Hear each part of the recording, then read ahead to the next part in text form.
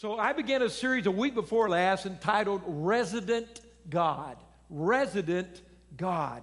The series is for you and I to have a greater understanding about the person and the activity of the Holy Spirit. This is a series about the Holy Spirit, who He is as a person and what His activity is today. I have some good news for us. When we begin in the Old Testament in Genesis, and I'll take you through some steps, progressing all the way to where we are today, the desire of God for all the millennia that humanity's been on this planet is to be a resident God, to live with us in a way that's greater than religion can offer.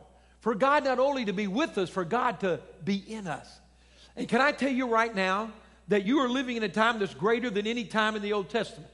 You're living at a time that's even greater, according to Jesus, than when He walked on the earth.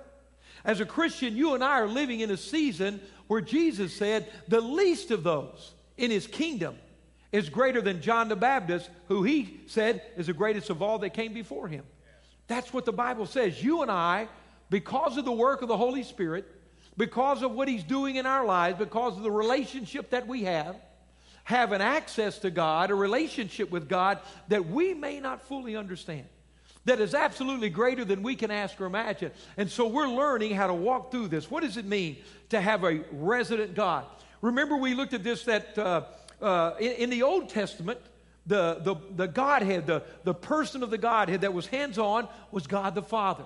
You understand, in the Garden of Eden, He created this place to dwell with Adam and Eve, but they sinned, and we're out of the garden. And from that time forward, God said, I still want to dwell with you. I want to be a resident God. And so they built the tabernacle, and God's presence dwelt in the Holy of Holies. And although God was near them, that was as close as He could come in that covenant. He wanted to be close, but still He was separated to a degree.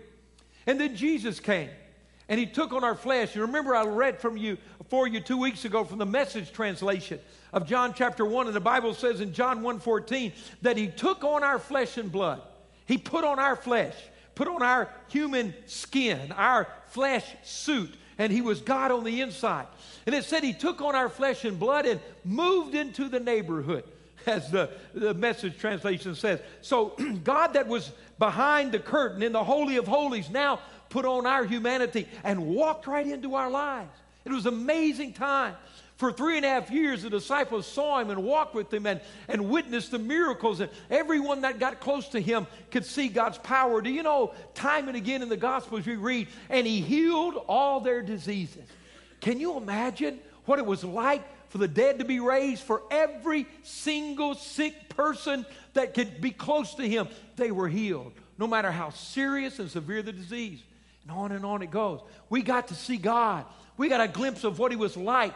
We saw Him forgive and heal and restore and rebuke the religious. We saw God.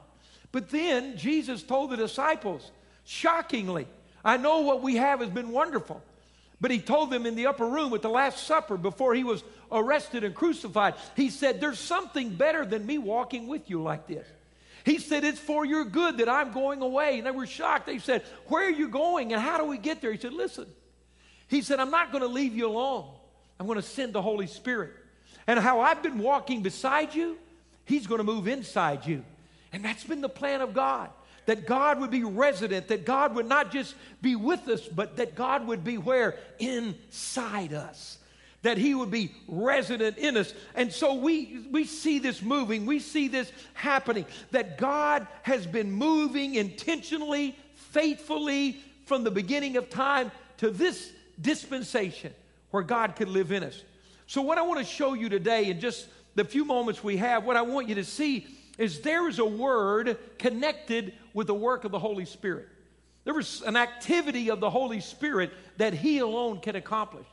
And it has everything to do with understanding the impact of God living in us. The word is restoration. Let me hear you say restoration. Restoration. The word restoration or restore is a work unique to the Holy Spirit.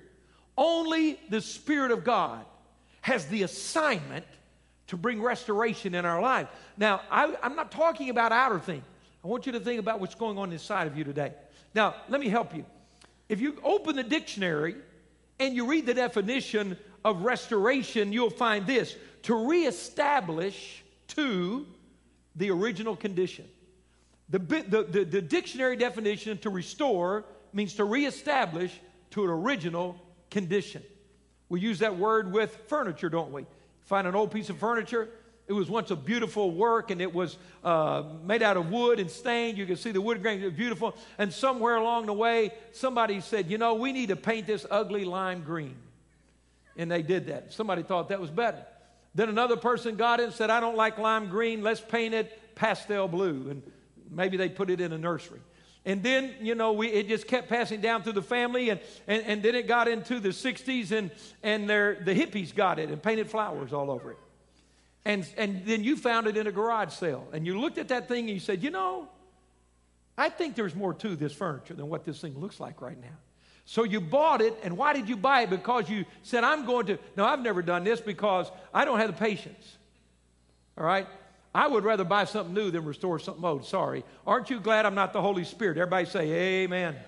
Amen. See, I don't have patience for that. And so, but somebody that's smart and wise and patient bought it and said, I'm going to restore this. And what did they do? They began to what? Get those old layers of ugly paint off, right?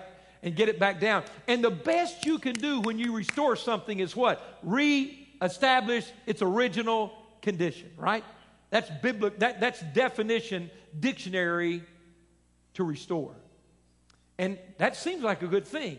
But when you read in Scripture, when you begin to look at the work of the Holy Spirit, when you look at the biblical definition of restoration, it doesn't stop where the dictionary stops. The dictionary says we reestablish the original condition. But in Scripture, when God restores, when the Holy Spirit begins to work in your life, listen, stay with me, it's important that you get this. When the Holy Spirit begins to restore, every time God restores, something grows. Something multiplies. Something is improved. Listen, so that the final condition is superior to the original one. Biblical restoration means that when God restores, it's better than it ever was.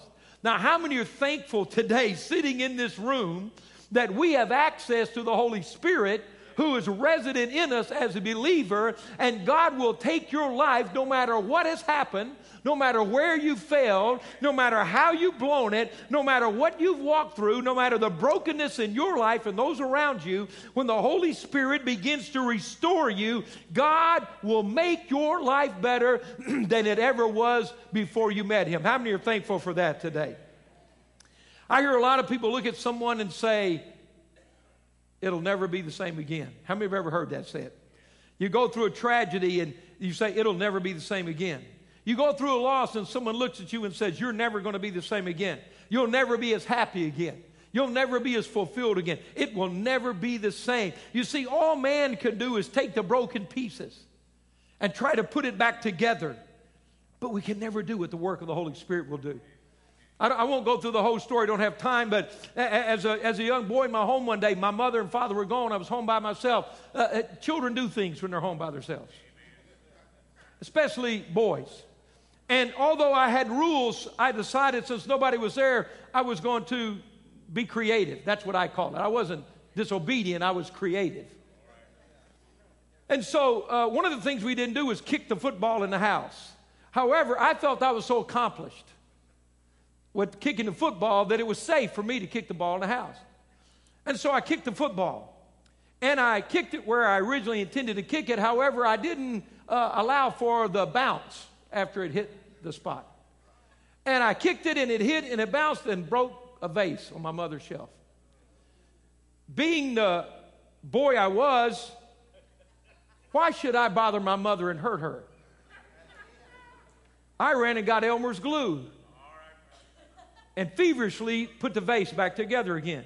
It wasn't because I was selfish. I just didn't want to hurt my mother. You understand completely. Everybody, you feel me right now, don't you? See? And so I felt that maybe I had dodged a bullet and everything was going to be okay because Mom came in and everything looked fine. But my mother had this crazy habit called cleaning the house. Some people don't do that anymore. But my mother cleaned the house. Part of her cleaning was dusting all the shelves and everything. So the day came, I said, dear God, Mom's cleaning the house. And she discovered the vase. Well, again, being the honest child I was, I've been saved since then, so you can relax. I when my mom noticed what had happened, she didn't call my dad's name. She didn't yell my sister's name. I don't know why, but she yelled my name first. George!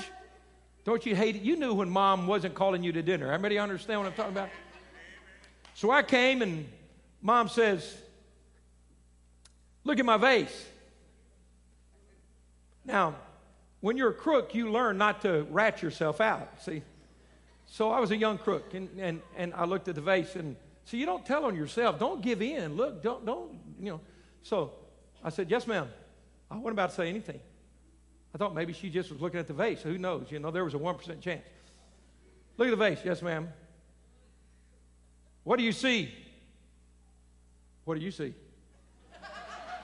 I mean, you don't bust yourself. I mean, who knows? Got that 1% chance. What do you see, Mom? George, well, who broke this vase? I don't. And then she asked a question, you know. Do you have anything to do with this? I said, would you read me my rights so I can call a lawyer in so that I won't say anything to incriminate myself at this point? You know, could be held against me in a court of law. Yeah, Mom, I had an accident.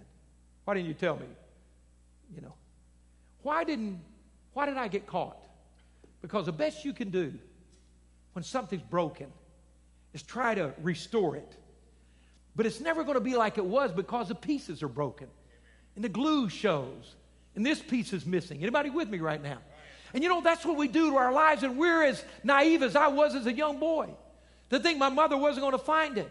And here our lives are broken and messed up and patched back together. And we want to walk around and ignore it and act like everything's just fine. Come on, you know it's broken. Everybody knows it's broken. You know that's why you act the way you act and react the way we react and talk the way we talk and do what we do. And we think if we just put a little glue on us, it's going to be okay. We're broken. No matter how we cover it or paint it or layer it, or ignore it, or lie about it, or pretend it didn't happen, or try to blame somebody else. The point is, life will break you. Amen. And the only solution is this great and glorious God who loves us so much that He gave His Son to die on the cross, to shed His blood, to become our Savior, so that He can so cleanse us that the very Spirit of God would move inside of us and take up residence. And God would do what? Begin to restore us. Restore us. Absolutely amazing. Look at Genesis 1:26 with me. To restore means something was in a better condition and something happened and it needs some attention. What are we being restored to? The Holy Spirit is living in us to restore us. We can't restore us. The best we do is put the broken pieces together. We do not need broken pieces. We need a new beginning. How many can say amen to that? How many are thankful God says, let's just start over? Are you pleased and thankful that God says, let's just start over? Genesis 1:26. So what was the original plan? Then God said, let us make man in our image, in our likeness, and let them rule over the fish of the sea, the birds of the air, the livestock, all the earth, and over all the creatures that move along the ground. Verse 27. So God created man in His own image. In the image of God, He created him. Male and female, He created them in His image. Can I help you with something today? You're not broken goods. You're not damaged goods. You're not unredeemable. You're not irreparable. You're not different than someone else. Your ceiling is as high as anyone else. Your limits are unlimited. Why? Because you were created in the image and likeness of God. The relationship struggles, the life struggles, the hang-ups, the addictions, the fears, the lies, the things that grope us and grab us. I want you to understand today, that was not the original creation of God. Let me go further than that. I can tell you today, I have some good news for you. God's not mad at you today. God's not out to get you today. God hasn't given up on you today. God hasn't left you. God created Adam and Eve and blessed them and put them in His image and likeness, and they walked with Him in the cool of the day. And he resided with them in a garden. And he called them by name. And they knew his voice. And they walked along with him. I want you to hear me today. You can know God. You can walk with God. You can be close to God. God has a plan for your life. Can somebody say amen to that? He created us in his image and likeness to know him, to be with him. He's a resident God.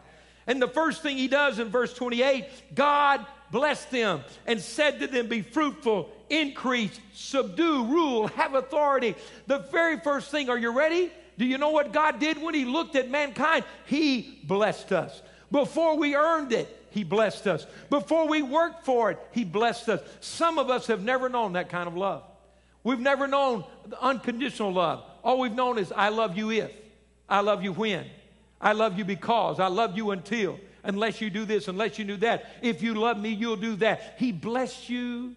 He blessed us before we ever began. It was a place where God resided with Adam and Eve. But you know what happened? There was a temptation. And they looked at the tree of the knowledge of good and evil. I want you to hear me today. Every one of us in this room, everyone on this planet has been given a free will. The ability to choose and decide. And what our life is today, I want you to listen to me very clearly. Who you are and who I am today is a result of the choices that you and I have made. Are we impacted by the choices others make? Absolutely. But your choice before God is the strongest choice that will ever impact your life. Do you know that Dr. James Dobson, a great clinical Christian psychologist, says this? Life is only 10% of what you do to me, and 90% how I choose to respond. Amen. I want to say that again, because we're taught the opposite of that in our culture. We're taught a victimization. Yeah. We're taught a fatalism. I am who I am because of what everybody else has done. Right. I am what I am because of things I have no control over. I want to tell you again. Life's only 10% what everybody does to me. So let's quit worrying about the 10%. Amen. Let's quit talking about the 10%. Everybody listen to me? Yeah. Let's quit making support groups about the 10%. Come on, don't shout me down. Let's quit getting our identity by the 10%. Amen. Let's stop being 10%ers. Let's stop finding an excuse to lose and to be bound. And let's start working on the 90%. You did what you did, but God did what he did. You chose, but I choose. You made a choice, but I have another choice. And my God is working in me to restore everything you broke in me. If you have the worst parents on the face of the planet, the worst parents on the face of the planet, rejected, neglected. They didn't do one thing for you. In fact, they hurt you. Can I give you some good news? God has such a plan for you above their failure that you ought to be thankful they birthed you on this planet and got out of the way so God could do what he wanted to do and bless you and heal you and restore you. Restoration. See, God looked at the incredible dysfunction and abuse and pain of our lives and said, you know, they need some help. They need some help. And you know what God did? He said, I want to heal them, change them, deliver them, free them. But we need to do something first. So Jesus dies on the cross in our place, forgives us of our sins, puts us in a position where God says, okay, I got it. Now, Holy Spirit, let's move in. Man, did he move in a raggedy old house? Come on, let's be honest. Don't raise your hand and don't point at people. But was the inside of your place a wreck the first day God moved in? You remember the day you got saved? Woo! Did anybody bring some baggage to the altar? Did anybody bring some chaos to God? Did anybody bring some things you hope nobody ever saw, knew, thought about, wanted to see? I remember growing up in church, I was a little active kid. We didn't have children's church. You know, I got spanked every other week. It's a wonder that I came back to church. I mean, we didn't have children's church. I just stayed in church with ADD. I didn't take Ritalin. I got whipping, and I got whipped almost every day. I just got a dose. Some mornings I just got up and gave my dad the belt. Here, can we just get this over with today? Because, you know, sometime it's going to happen. But they talked about the great white throne judgment. They talked about all your sins going to be in there. I thought, dear God. You mean someday everything I've ever done, they're going to put it on a drive-in movie theater, and my mother and my dad and my family, my teachers, going to see that's all I got out of it. And I thought, this is going to be bad. This is really going to be bad. The BC days, before Christ. Then I realized that's only for those that don't know the Lord. Hallelujah. How many are thankful that he got inside and wiped down some things and cleaned the slate and erased your sins and said, Holy Spirit, they need you to move in and do some restoration. So here's what I want to say as we kind of bring this thing. Let's go to Acts chapter 2. Acts, the 2nd chapter. So we go forward. Adam and Eve blew it. And think about this. What was the greatest loss they had? The presence of God. They were put out of the garden. What happened? The resident God was now estranged from them. See, the whole plan of God to live with us, be with us, was sidetracked in their life because they said, God, I know you have a plan, but we want to do it our way. We're going to eat the tree of knowledge and good and evil. We've got a free will, and we choose to put our way above your way. And it broke their residence. They had to move out. It changed the plan God had for them. So we go to the book of the prophet Joel, and Joel said, there's a day coming. Come on, listen. God had a promise. Keep us moving forward. This resident God said, there's a day coming when God, here's the word, God's going to restore everything the enemy ever tore out of your life. And that day of restoration is going to happen when the Holy Spirit begins to be outpoured.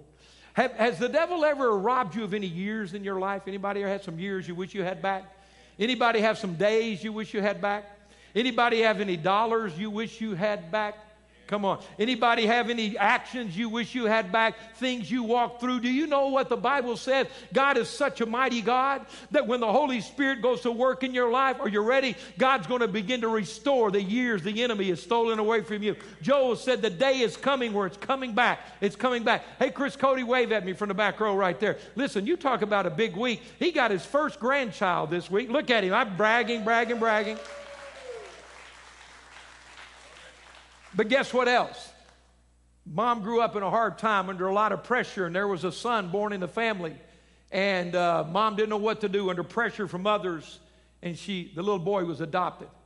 He had a brother, but he never met the brother, never knew him, wondered where he was, kind of that peace he wanted to put together. And the same week he gets his first grandchild, the brother he never met works through the process and contacts his brother. And so the brother he never had has been restored to him after 50 years back into his life.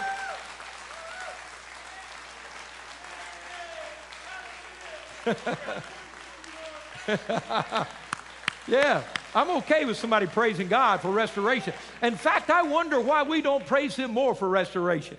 We're the coolest, calmest people on the planet. I'm about to read about us. So we're in Acts chapter 2. How many have that? And so Joel said, look, I'm going to restore you when the Holy Spirit begins to be outpoured. Everything the devil stole away from you. Somebody say everything. How many want everything back? I don't want some of it. I want all of it back. In fact, do you know in the Old Testament, listen to this, restoration, when somebody stole your sheep in the Old Testament and you caught that rascal with your sheep, he not only had to bring your sheep back, he had to bring 5 more to pay for it back. Listen, when God arrests the thief that's been stealing your life, you get interest paid on all those years that he's been working on you. Right now, I'm ready. Come on, God, restore every day, every year, every month, every opportunity, and make the devil pay me some interest, forever bother me again. Finally, the devil may want to leave you in your house alone when he's got to pay back like that. So Joel said the day's coming when the Holy Spirit's outpoured that this resident God will be able to do what his plan has always been. Acts 2 verse 1 says, when the day of Pentecost came, they were all together in one place. Suddenly a sound like the blowing of a violent wind came from heaven and filled the whole house where they were sitting. They saw what seemed to be tongues of fire that separated and came to rest on each of them. All of them. How many of them? All of them were what? Filled with the Holy Spirit, began to speak in other tongues as the Spirit enabled them. Someone say, this Wednesday night. Oh, you didn't get it. Let's try it one more time. Come on, say it. This Wednesday night at Calvary. There you go. So, this incredible anointing, outpouring of the Holy Spirit, they're praying and worshiping God in tongues. These people gather around them. Watch this. All they knew was old dead religion, ritual, ceremony, pomp and circumstance. And they looked at these guys. Look at verse 14. They're making fun of them. In verse 14, Peter stood up with the 11 and raised his voice and addressed the crowd. Fellow Jews and all of you who live in Jerusalem, let me explain this to you. Listen carefully. They're saying, what's going on here? He said, let me tell you. But he says, first of all, These men are not drunk as you suppose. It's only 9 in the morning. Now, I don't have time to work on this, but what happened to the joy and the celebration of God's people? Huh? You know, we thought God's favorite verse is be still and know that I'm God. Huh? You go to church and somebody excited and praises God, and we're like, oh. In fact, most church under today, in fact, I was in a church, and somebody just was touched by the Holy Spirit, stood up and began to praise God, and somebody said, I think it's a demon. When you don't know the Holy Spirit from a demon, you haven't had much encounter with the Holy Spirit. Come on. When did we think the only people who know how to party are people out here in this world? I want to ask it again. Come on, you're looking at me funny. Why are the only ones who want to party? Remember that Eddie James songs? Ain't no party like a Holy Ghost party.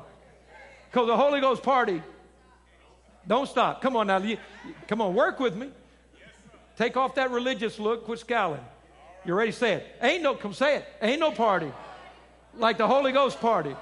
Because the Holy Ghost party, if we do it one more time, I might have to break dance right now, but I'm going to stop. That's already out of style, I know, so I don't know what you do now. If I break dance, I'd break something. That's what mine would be if something get broke. Listen, the joy of this, the reality, God restored me. God has entered my life. The resident God who all my life I was told God was against me, and if I got close to His presence I would die. And I've discovered through the Son Jesus Christ that God doesn't want to kill me. God doesn't want to slay me. God is not against me. God wants to live inside of me. And joy exploded in that place. And then what did He do? Look, verse 16. This is what you've spoken by the prophet Joel. He said, this is what God promised. And how does restoration come? In the last days, God says, I will pour out my Spirit on all people. Your sons and daughters will prophesy. Your young men will see visions. Your old men will dream dreams. Even on my servants, both men and women, I will pour out my Spirit in those days, and they will prophesy. Restoration is the work of the Holy Spirit. Can you say amen to that? And by the way, I don't have time to argue your theology, but look at this verse. 18 again, even on my servants, both men and women, I will pour out my Spirit in those days, and they will prophesy. Men and women will prophesy. If women can't speak in church, how are they going to prophesy? Anyway, I just thought I'd leave that with you today. Let you see on that this afternoon. Aren't you thankful? Aren't you thankful that when we encounter the Holy Spirit, that His plan is not just to come upon us, but to live within us? That every person that accepts Christ as their Savior has the opportunity to do that. I want to read this last verse, and this is the last one for the day. Put up Acts chapter 3, if you would. We'll look at this terminology. How do we access the restoration of the Holy Spirit? What does it say? Read those first two words. Okay? Join Pastor Emilio. Read the first two words with me. What do they say? How do I come into restoration? Repent then. And what? Turn. Do you know repentance does not mean I'm sorry? Has anybody ever done something that hurt you and said, I'm sorry, and it's like, yeah. Saying you're sorry doesn't change what you did. I mean, it's better. I guess you got to start somewhere. But repenting as a Christian doesn't mean, God, I'm sorry I got caught. I hope I don't pay the price. Repentance as a Christian means one thing, and it's right there. The biblical term to repent means I did this. I've been walking over here in this direction, and I turn and walk back the other way. I can say it, I can pray it, I can talk about it, I can think about it, I can claim it, I can lie to the pastor and slip in and get baptized in water when I'm not saved, say that I have. But until I turn, I haven't repented. Anybody with me? Okay, watch this. Repent then and turn to God. What happens so that God goes into that messy house we're in and begins to cleanse it. Are you with me? Thank God. And then what happens? Well, when that happens, times of refreshing may come from the Lord. Look at verse 20. Watch this. And that He may send the Messiah who has been appointed for you, even Jesus. Verse 21, and we're done. Heaven must receive Him until the time comes for God to what? To do what? To restore what?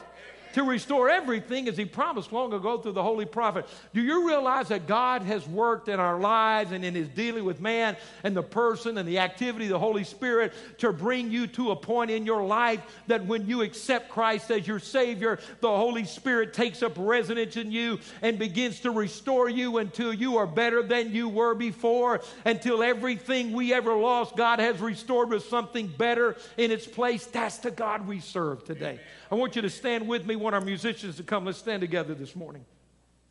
I got so much more to share with you. I'll pick this up next Sunday.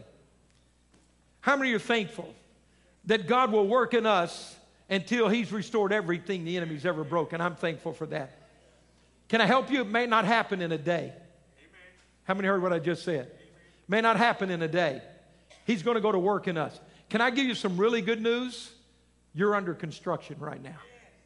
Some really good news. You know that person that's next to you? I want you to look at them right now. Take a look. You know what's really good? God's not through with them yet. Is that encouraging? God's not through with them yet. You know that it wasn't a fight, it was a talking point you and your spouse had this week. God's not through with them. God's not through with them yet. God's not through with them yet. God's not through with them yet. Aren't you thankful for that? God's not through with them yet. How do you want somebody to look at you? Hang in here. God's not through with me yet. He's restoring everything, everything, everything. That's the God we serve.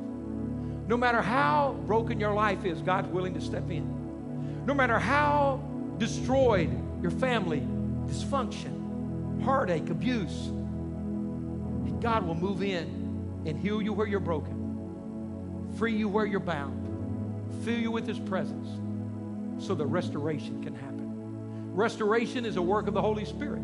It never begins until he enters my life. I'm thankful for any kind of assistance that's offered to people that are struggling with problems. But restoration, the opportunity for your life to be better than it ever was, only comes through the work of the Holy Spirit.